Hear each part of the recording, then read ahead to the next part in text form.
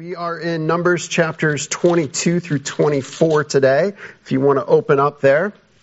And we are going to look at the time that psalm just talked about when God is bringing his people through the wilderness into the promised land. Now, kids, normally at this time we dismiss the kids. It is the first Sunday of the month, and so we have the kids stay with us.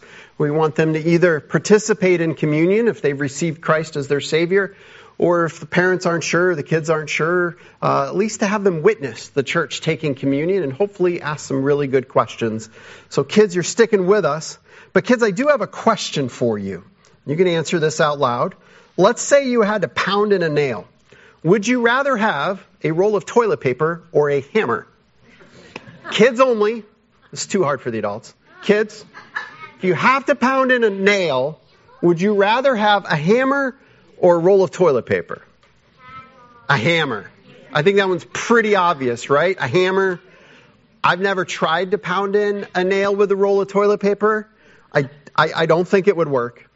I don't know that you'd get anywhere. I suppose it depends on the nail, the wood, and those sorts of things. But you'd want a hammer. That's what it's for.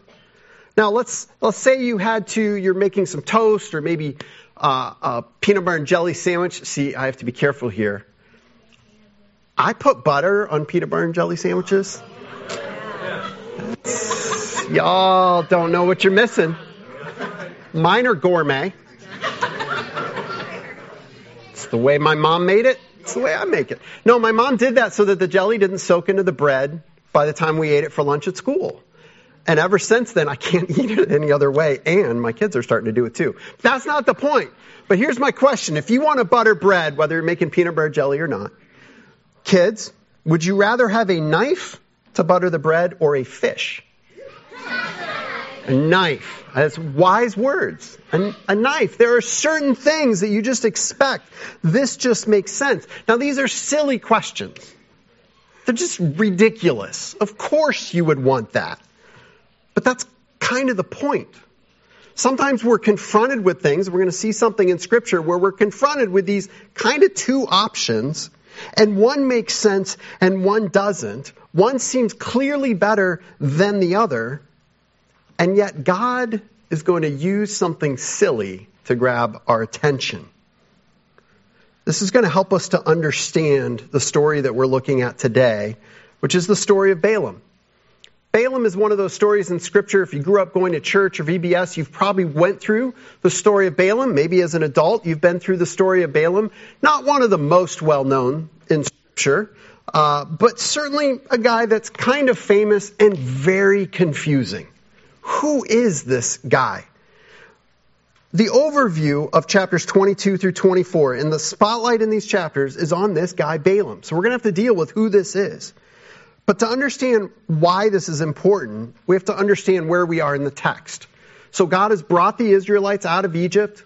He's brought them to Mount Sinai, given them the law, and they're on their way to the promised land. And we've talked about how through many struggles and wanderings, they've spent 40 years in the desert, probably 38 by this point. But they're on their way to the promised land. They're almost there. At the end of 40 years, they're going to arrive at their destination finally, a journey that should have just taken a couple weeks, but because they disobeyed the Lord and they went their own way, God kept guiding them, but it took a long time. So they're almost there. Things have not been easy lately. We looked last week briefly at a bunch of kingdoms that came out, and the Israelites would ask permission to go through, and the kingdoms would say no, and some of them that was it, just no. Others are like, no, and we're bringing our army out to kill you. And they would go to battle against the Israelites, and God gave the Israelites victory after victory. So it's been tough, but God has been blessing them.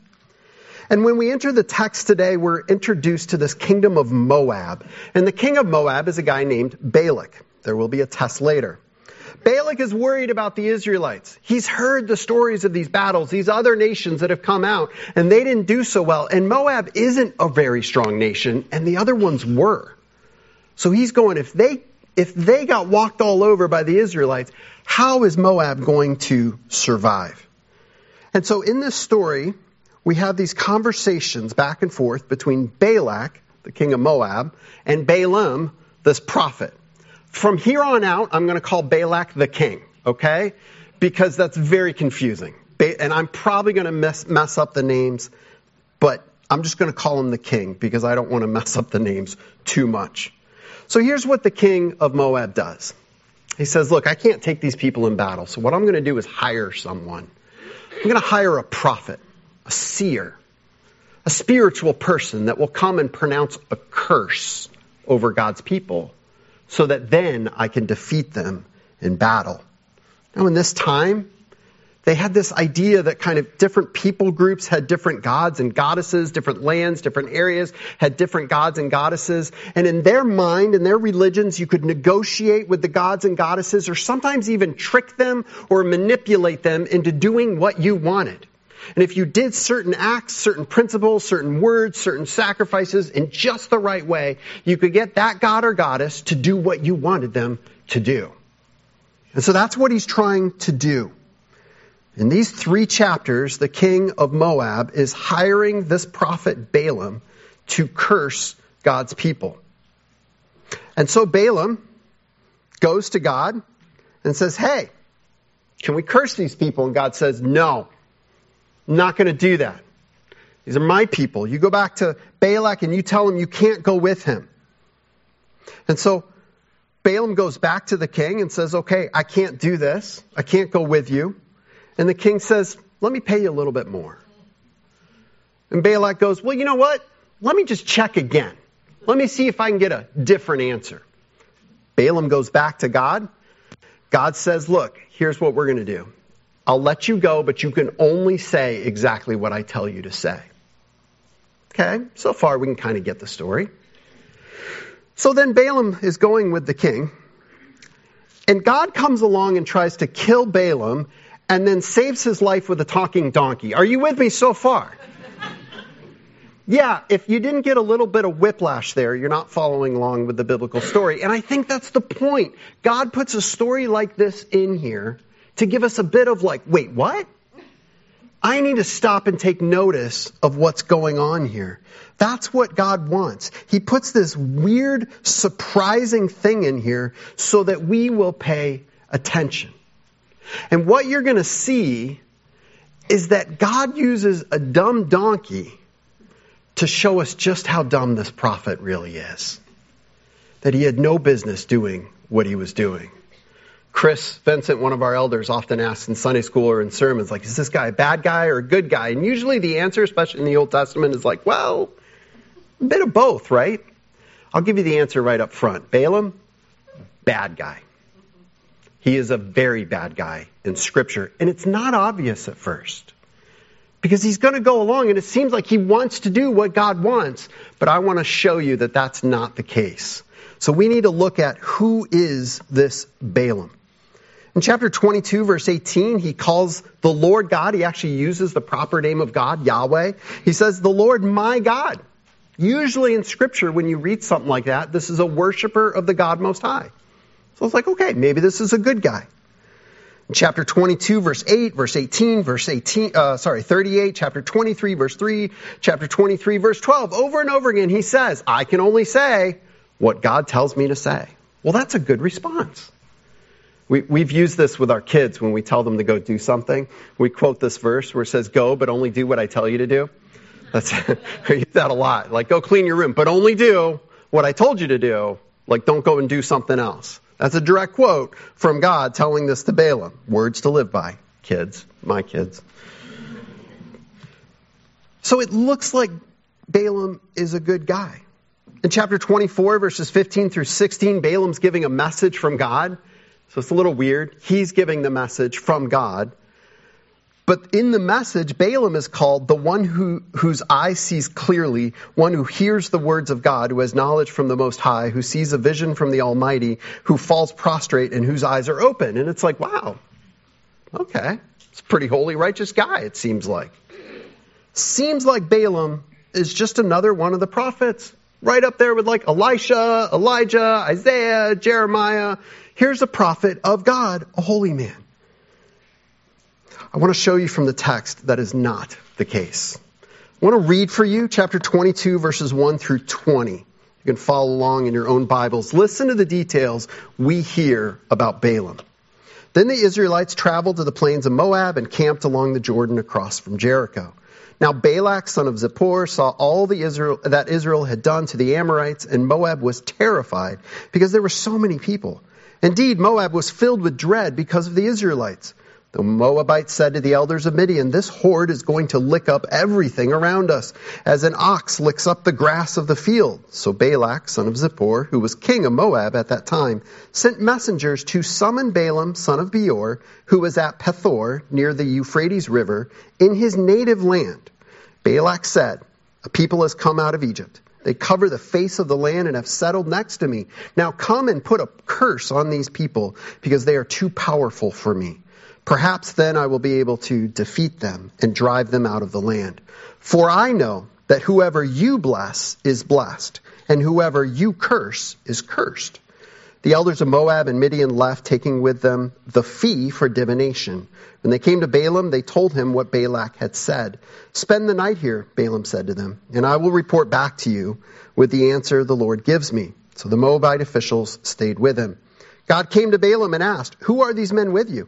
Balaam said to God, "Balak, son of Zippor, king of Moab, sent me this message. A people that has come out of Egypt covers the face of the land. Now come and put a curse on them for me. Perhaps then I will be able to fight them and drive them away." But God said to Balaam, "Do not go with them. You must not put a curse on those people, because they are blessed." The next morning, Balaam got up and said to Balak's officials, "Go back to your own country, for the Lord has refused to let me go with you." So the Moabite officials returned to Balak and said, "Balaam refused to come with us." Then Balak sent other officials, more numerous, more distinguished than the first. They came to Balaam and said, "This is what Balak, son of Zippor, says. Do not let anything keep you from coming to me, because I will reward you handsomely and do whatever you say. Come and put a curse on these people for me." But Balaam answered him, "Even if Balak gave me all the silver and gold in his palace, I could not do anything great or small to go against the command of the Lord my God. Now spend the night here, so that I may find out what else the Lord will tell me." That night God came to Balaam and said, "Since these men have come to summon you, go with them, but do only what I tell you." Now again, some of you are taking some of my words and like, I don't know, he doesn't sound that bad to me. Balaam doesn't sound like that bad of a guy. He clearly says he can only do what God says. Here's the thing. God said. God said, don't go. And what has Balak done? What has the king of Moab done? Said, look, here's what we'll do, Balaam. If you come to me, I will give you anything you want. Money.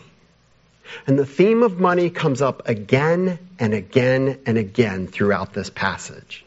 And every time Balaam is asked for or is offered more money, Balaam says, you know what? Why don't I go back to God and see if I can get a different answer? That is not the heart of a prophet. This is not the heart of someone who understands that God is sovereign and in control. This is the heart of someone who is trying to manipulate God. Couple things about Balaam. Balaam is not an Israelite. He is not Jewish. He is not part of the covenant people of Israel. We learn that because it says over and over again where Balaam is from, and it says it is his homeland, and he is not one of the Israelites. Now, that's not to say that he's wicked and awful because he wasn't one of the Israelites. That would be racist. But he's not part of God's covenant people. He's not under the law. So it raises the question, is he a worshiper of God from another country? That happens. Or is there something else? A big clue here is that he is being paid over and over again, or at least offered to be paid, to curse God's people. He is given a fee for divination. This idea of divination is a huge clue. Divination is this practice in Scripture of consulting spiritual forces and trying to manipulate them or interpret them to discern the future or to direct the future. Divination in Scripture is strictly forbidden. Look at Deuteronomy 18:9-11. This is strong words. When you enter the land the Lord your God is giving you, do not learn to imitate the detestable ways of the nations there. Let no one be found among you who sacrifices their son or daughter in the fire, who practices divination or sorcery, interprets omens, engages in witchcrafts or casts spells, or who is a medium or spiritist, or who consults the dead. Do you see there, like this long list of things we go, ooh, ew, yeah, that's terrible. Oh, that's awful. And right there is divination. God calls it a detestable practice. Divination was a very specific way of seeking spiritual guidance. And it was a way that God said was wrong. This is what Balaam does. This is how he makes his living, divination. So what he's doing, the way he is inquiring from God, God has said is evil and wrong. And Balaam, if he was a man of God, would have known that. But he's not. He is a prophet for hire. He could have easily consulted some other god or goddess. In this case, he is consulting Yahweh. But he's using his same old tricks. Balaam was not a prophet of God. Balaam was a witch doctor for hire. That's who he is. And throughout these chapters, he uses methods that God has strictly forbidden in order to consult with God. The reason he's talking to Yahweh is that he knows Yahweh is the God of the Israelites. Yahweh is the one that's protecting his people, the Israelites, as they go through the desert. He knows, as this witch doctor, he's got to get Yahweh to change his mind. That's why he's doing this. He is taking money to try to manipulate the Lord God Almighty into changing his mind. But there's more. He's willing to do anything for this money. Look at Numbers chapter 22, verse 6. The king says to Balaam, "For I know that whoever you bless is blessed, and whoever you curse is cursed." Hey, Balaam, you've got a reputation. Like, I've seen your website and read the testimonials. You've got a lot of good reviews on there. You've obviously done a really great job in the past of blessing certain people and cursing others, and it seems like you produce results, so I'd like to hire you. Think about that language. Whoever you bless is blessed, and whoever you curse is cursed. People familiar with the Old Testament, this should start ringing some bells. Genesis chapter 12, verses 1 through 3, God makes a promise to Abraham, a covenant, an unchanging, binding promise between God and his people, Abraham and all of his offspring that would go on to become the nation of Israel, which is now camped in the valley that Balaam is overlooking with the king right there trying to get Balaam to curse those people. This is the promise that God has already made to his people. The Lord had said to Abram, "Go from your country, your people, and your father's household to the land I will show you. I will make you into a great nation, and I will bless you. I will make your name great, and you will be a blessing. I will bless those who bless you, and whoever curses you, I will curse, and all peoples on earth will be blessed through you." This language is not on accident. Moses, as he writes the book of Numbers, is using this language intentionally so that we are reflecting back to Genesis chapter 12 to understand that what Balak is hiring Balaam to do is to undo the very promise that formed the nation of Israel in the first place. And Balaam, by taking on this job, is saying that he has the right that should only be God's right in the first place. The blessings and curses. Chapter 22, verse 12 is key. In chapter 22, verse 12, God specifically tells Balaam not to go. That's God's answer. Balaam comes and asks, and God says, no, do not go with them. But Balaam keeps going back to God over and over. He wants another answer. A different answer. He tries different means to manipulate God's answer to get what he wants so that Balaam can get paid. That's what's going on over and over again. This happens 3 to 4 times. Balaam is told by God what to say. He goes back to the king with the answer. The king offers him more money for a different answer. And Balaam goes back to God and he tries again. And the cycle keeps repeating. Chapter 24, we're told Balaam this time doesn't even resort to divination. It's almost like he's saying, I'm not going to try to figure out what God says. I'm going to come up with an answer on my own and go back and tell him so that I can get paid. And God's like, no, here's what you're going to say. And God makes him say what he's supposed to say. And in chapter 24, verse 11, Balak tells Balaam, the Lord has kept you from being rewarded. Balaam wanted to get paid. And God kept doing the opposite of what Balak was telling Balaam to do. And Balaam ends up not getting paid, at least for now. Balaam's situation here, I think there's enough in the text itself to tell us this is no man of God. But there's an important point in Scripture as well. In chapter 25, we're not going to look at it this week, we're going to pick it up next week. But in chapter 25, these Israelites gathered down in the valley as Balaam and Balak are overlooking them, having this conversation.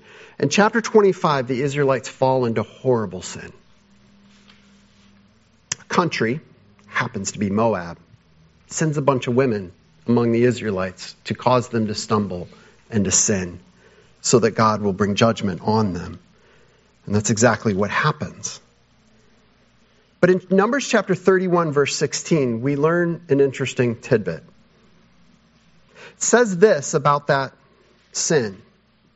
They were the ones, these people that fell into this sin, and the people that sent the women in the first place. They were the ones who followed Balaam's advice and enticed the Israelites to be unfaithful to the Lord in the Peor incident, so that a plague struck the Lord's people. Understand what Balaam did. He couldn't do his job. He couldn't give the message that King Balak wanted. He couldn't curse the people. God kept telling him, nope, not going to allow you to do it. God kept putting the words in Balaam's mouth that God wanted him to say, even though Balaam wanted to say something different. And at some point after chapter 24, Balaam, there it is, I knew I would do it. Probably wasn't the first time. Balaam went to the king and said, look, this isn't working, so here's what you should do. And he laid out a scheme to send women into the Israelite camp to cause them to sin. And we're not told in Scripture, but I imagine that this is how Balaam finally made his money. He finally was able to get to the Israelites and cause them to stumble. Now, I want to be careful here. My point is not to just give you an educational experience on Balaam, but it's to help you understand. There are those that look really spiritual, and they're taking truth that they know about God, but they're mixing it with a whole lot of error. And they're mishmashing it all together and calling it their religion. And it is dangerous. Very, very dangerous. And Balaam is an example of just how dangerous this is in Scripture. God initially tells Balaam not to go, but Balaam kept going back for a different answer. Now, when Balaam finally goes with the king of Moab, this is where things get really weird. And we're introduced to another important character in this story, the donkey. Look at chapter 22, verse 21. Balaam got up in the morning, saddled his donkey, and went with the Moabite officials. But God was very angry when he went. And the angel of the Lord stood in the road to oppose him. Balaam was riding his donkey, and his two servants were with him. When the donkey saw the angel of the Lord standing in the road with a drawn sword in his hand, it turned off the road into a field. Balaam beat it to get back on the road. Then the angel of the Lord stood in a narrow path through the vineyards with the walls on both sides. When the donkey saw the angel of the Lord, it pressed close to the wall, crushing Balaam's foot against it. So he beat the donkey again. Then the angel of the Lord moved on ahead and stood in a narrow place where there was no room to turn, either to the right or to the left. When the donkey saw the angel of the Lord, it lay down under Balaam, and he was angry and beat it with his staff. Then the Lord opened the donkey's mouth, and it said to Balaam, "What have I done to you to make you beat me these 3 times?" Balaam answered the donkey, like this is no big deal, right? "You have made a fool of me." Balaam's not wrong here. "You have made a fool of me. If only I had a sword in my hand, I would kill you right now."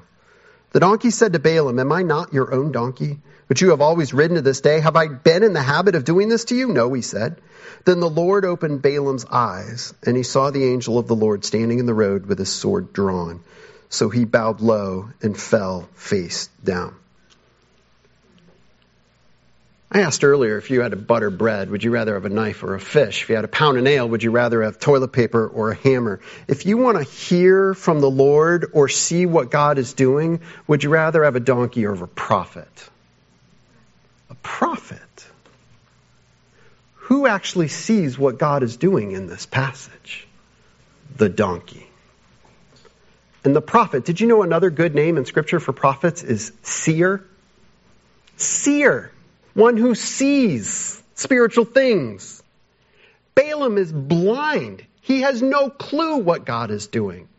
And you might want to go back as I did and say, wait a minute, but didn't God tell him to go? Well, yes, but only after Balaam didn't like his first answer. Balaam's heart is set on getting paid here.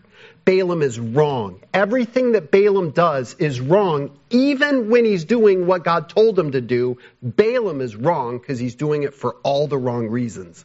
But God is going to use Balaam to accomplish God's purposes. It's a hard truth in life.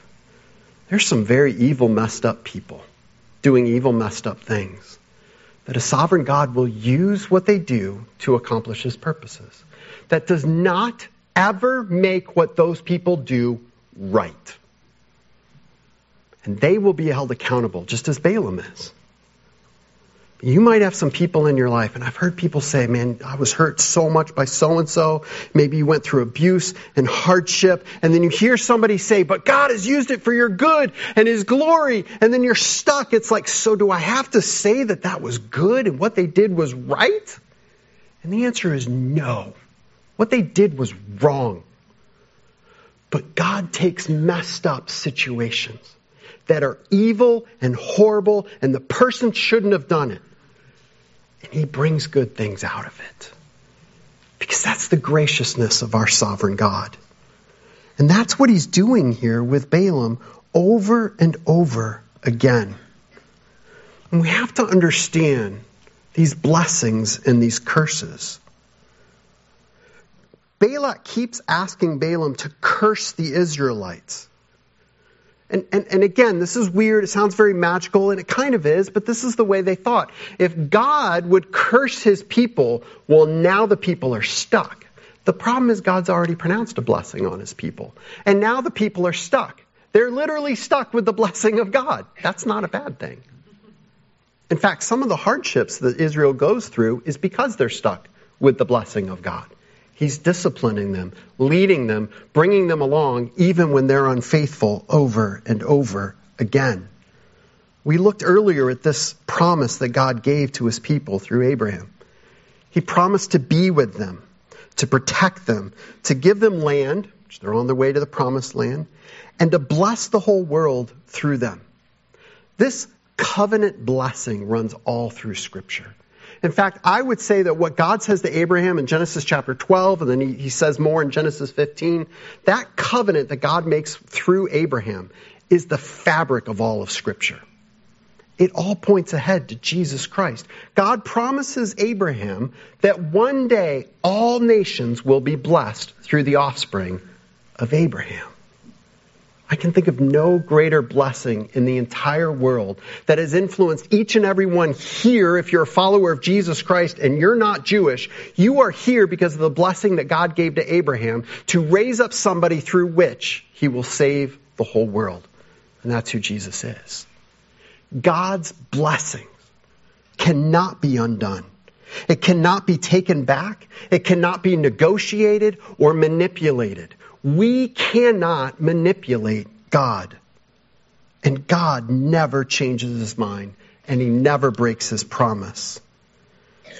After that first attempt doesn't work, King of Moab tries again and again.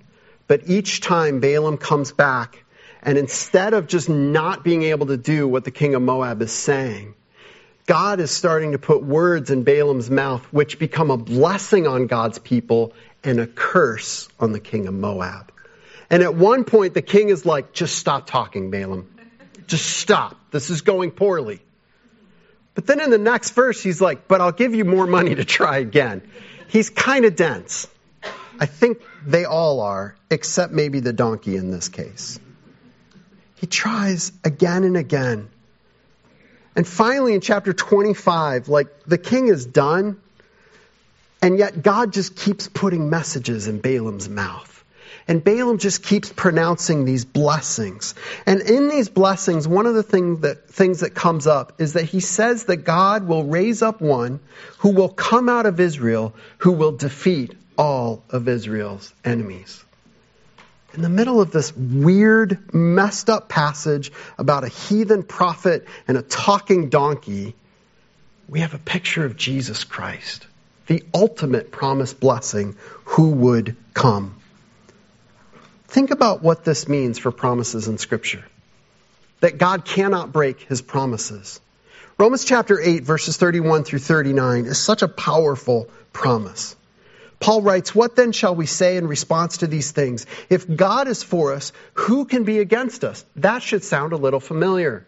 That was our first song. It comes straight out of this passage. This is what it's about. He who did not spare his own son, but gave him up for us all, how will he not also, along with him, graciously give us all things? Who will bring any charge against those whom God has chosen? It is God who justifies. Who then is the one who condemns? No one. Christ Jesus, who died, more than that, who was raised to life, is at the right hand of God and is also interceding for us. Who shall separate us from the love of Christ? Shall trouble or hardship or persecution or famine or nakedness or danger or sword, as it is written, for your sake? We face death all day long. We are considered as sheep to be slaughtered. No, in all these things we are more than conquerors through him who loved us. For I am convinced that neither death nor life, neither angels nor demons, neither the present nor the future, nor any powers, neither height nor depth, nor anything else in all creation will be able to separate us from the love of God that is in Christ Jesus our Lord. Look at the promise of the Lord through Jesus Christ. And God never breaks his promises. What a great blessing. The curses of this world that we live in, the curse of sin, even the curses we tell ourselves, cannot break the promise of God through Jesus Christ. He died in your place that you might live. He rose from the grave that we might have eternal life. It is an unbreakable promise from God to us. So what do we do with a passage like this? I think from Balaam's perspective, there's something we should learn. We need to be careful that we don't try in our own way to manipulate God. We're not here to bargain with God. God doesn't have to do certain things because you woke up this morning and read your Bible or you dropped off money in the offering plate. We do not manipulate God. God is sovereign and he is holy. And I think sometimes we do try to get God to do what we want. And Balaam is a good example, or maybe a bad example of this. What Balaam should have done is listen to what God wanted and stopped there. Instead of trying to get God to do what we want, let's learn what it is that God wants. Get to know what God blesses. Trust in those blessings. Align ourselves with those promises and God's covenant-keeping blessings. But I think there's something else we can learn. See this whole 3 chapters here? Israel, as far as I understand, the people of Israel down in the valley had no clue any of it was going on. There they are going about their business, and there is a cosmic spiritual warfare going on the cliffs overlooking them, where God is battling against this king of Moab, trying to curse his people, and God is battling against that and blessing his people over and over. Right now, as you go about your life, God is fighting for you in ways you don't even know. Trust him. Praise him, follow him, worship him. What's really sad, though, is that next week we'll look at chapter 25. And while this great battle is going on and God is defending his people are moving into sin and rebellion against him. And these two things put back to back really show us just how sinful our own hearts are. And how great the love and mercy and sovereign will of God is. So for this week, don't be like this so-called seer who couldn't see what God was doing at all. Don't come to God to get what you want. Come to God to learn who he is and about what he has promised through his Son, Jesus Christ. In a moment, we're going to remember and recite the blessings we have through Jesus Christ by taking in communion together. It's one of the ways we come to the Lord and say, God, you teach us who you are, rather than us telling you who we think you should be. Get to know the promises of God in Scripture and know that God never changes his mind or goes back on his word. Let's pray together. Father, we thank you for your Son, Jesus Christ. And God, these stories in Scripture, these accounts are difficult. It's a very foreign time. It's very difficult situations. But Father, there's a depth here, a richness of a message that we need to hear. And so I pray, Father, that we would learn from this bad example of Balaam. He is picked up again in the New Testament and held up time and time again as a picture of someone whose heart is set against you. And God, as I read his story, sometimes it's hard to see that. And I think sometimes it's hard to see in our own life as well. So I pray that we would come to you. We would learn who you are and learn your ways through your word. And through others that would challenge us and point us to your word. Through your Holy Spirit at work in us, applying your word to our lives. Father, may we see those ways that our hearts are set against you as well. Ways that we seek to manipulate you. And instead, Father, I pray, help us to bow at your feet and say, God, you are God and we are not. We want what you want rather than to get you to do what we want. And then may we pour over your word in gratitude for who you are and what you're doing. And I pray, Father, if there's anyone here trying to do all this on their own, seeking their own way, may today be the day they fall on their face before you and say yes to your Son, Jesus Christ. Pray all this in your name. Amen.